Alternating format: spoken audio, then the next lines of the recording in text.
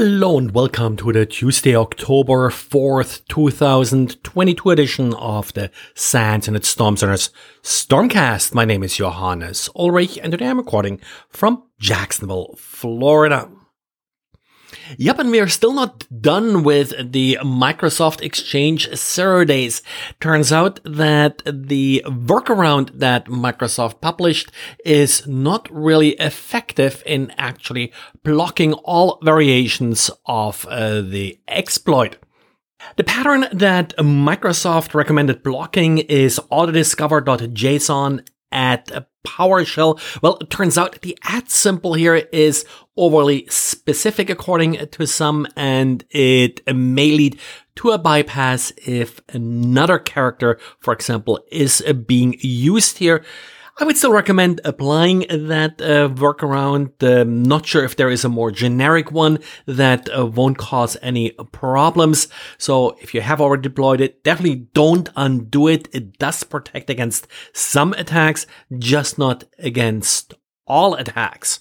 And as usual, be aware of any exploits that you see out there. Apparently on GitHub, there are a number of fake exploits. Haven't run into one myself yet, but haven't really been looking for these exploits either. There are also apparently some fake exploits for sale.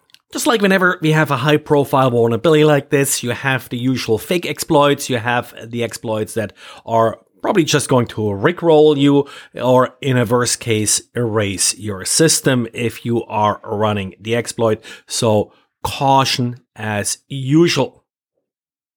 And talking about patches that didn't quite get the job done, well, turns out that Schneider Electric had this problem with a patch they released in 2020. The CVE number for the vulnerability was 2020-28212, and it was a vulnerability in the Unified Messaging Application Services, or UMAS, a proprietary protocol that Schneider developed. The basic vulnerability here was that the session IDs were predictable, so an attacker could essentially figure out what session ID is being used, and then the attacker would inherit all the privileges of the currently logged in user. The way Schneider fixed this issue was essentially by making the session ID longer and or more random. So it wasn't so easy to guess the session ID, but turns out that a lot of this was done on the client. So essentially, these larger session IDs don't quite get the trick done here as far as authentication goes. And that's essentially the vulnerability that Kaspersky now reported on and wrote up.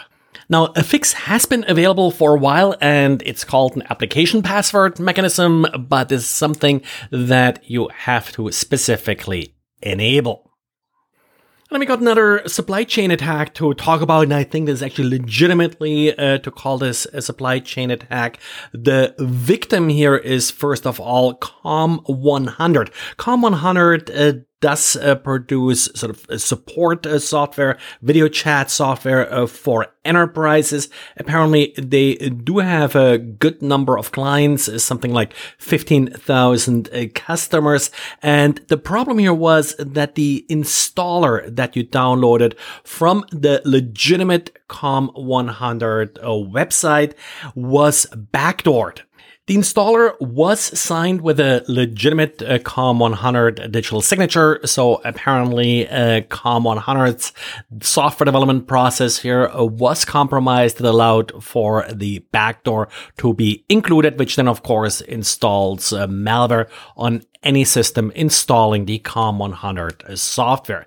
This signature was created September 26th, so that's likely when the compromise happened, and it remained available through September 29th. So if you download that installer during those 3 days, you probably do want to pay attention. And of course, with anything like this, you never really know what they'll discover soon. So if you are a Com100 customer, reach out to them and see what other details or so they need you to pay attention to. Well, and that's it for today. So thanks again for listening, and talk to you again tomorrow.